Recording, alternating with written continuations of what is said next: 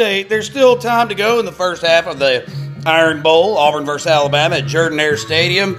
But so far we got a slugfest. A lot of defense being played. Offense looks like shit. And I hope all you female Bammers have the domestic abuse hotline number. If you don't, that number is, let's see here, that's going to be 800-799-SAFE. That's 800-799-7233. Auburn currently leads 7-0, and we'll check back in here at halftime with a more detailed Iron Bowl update.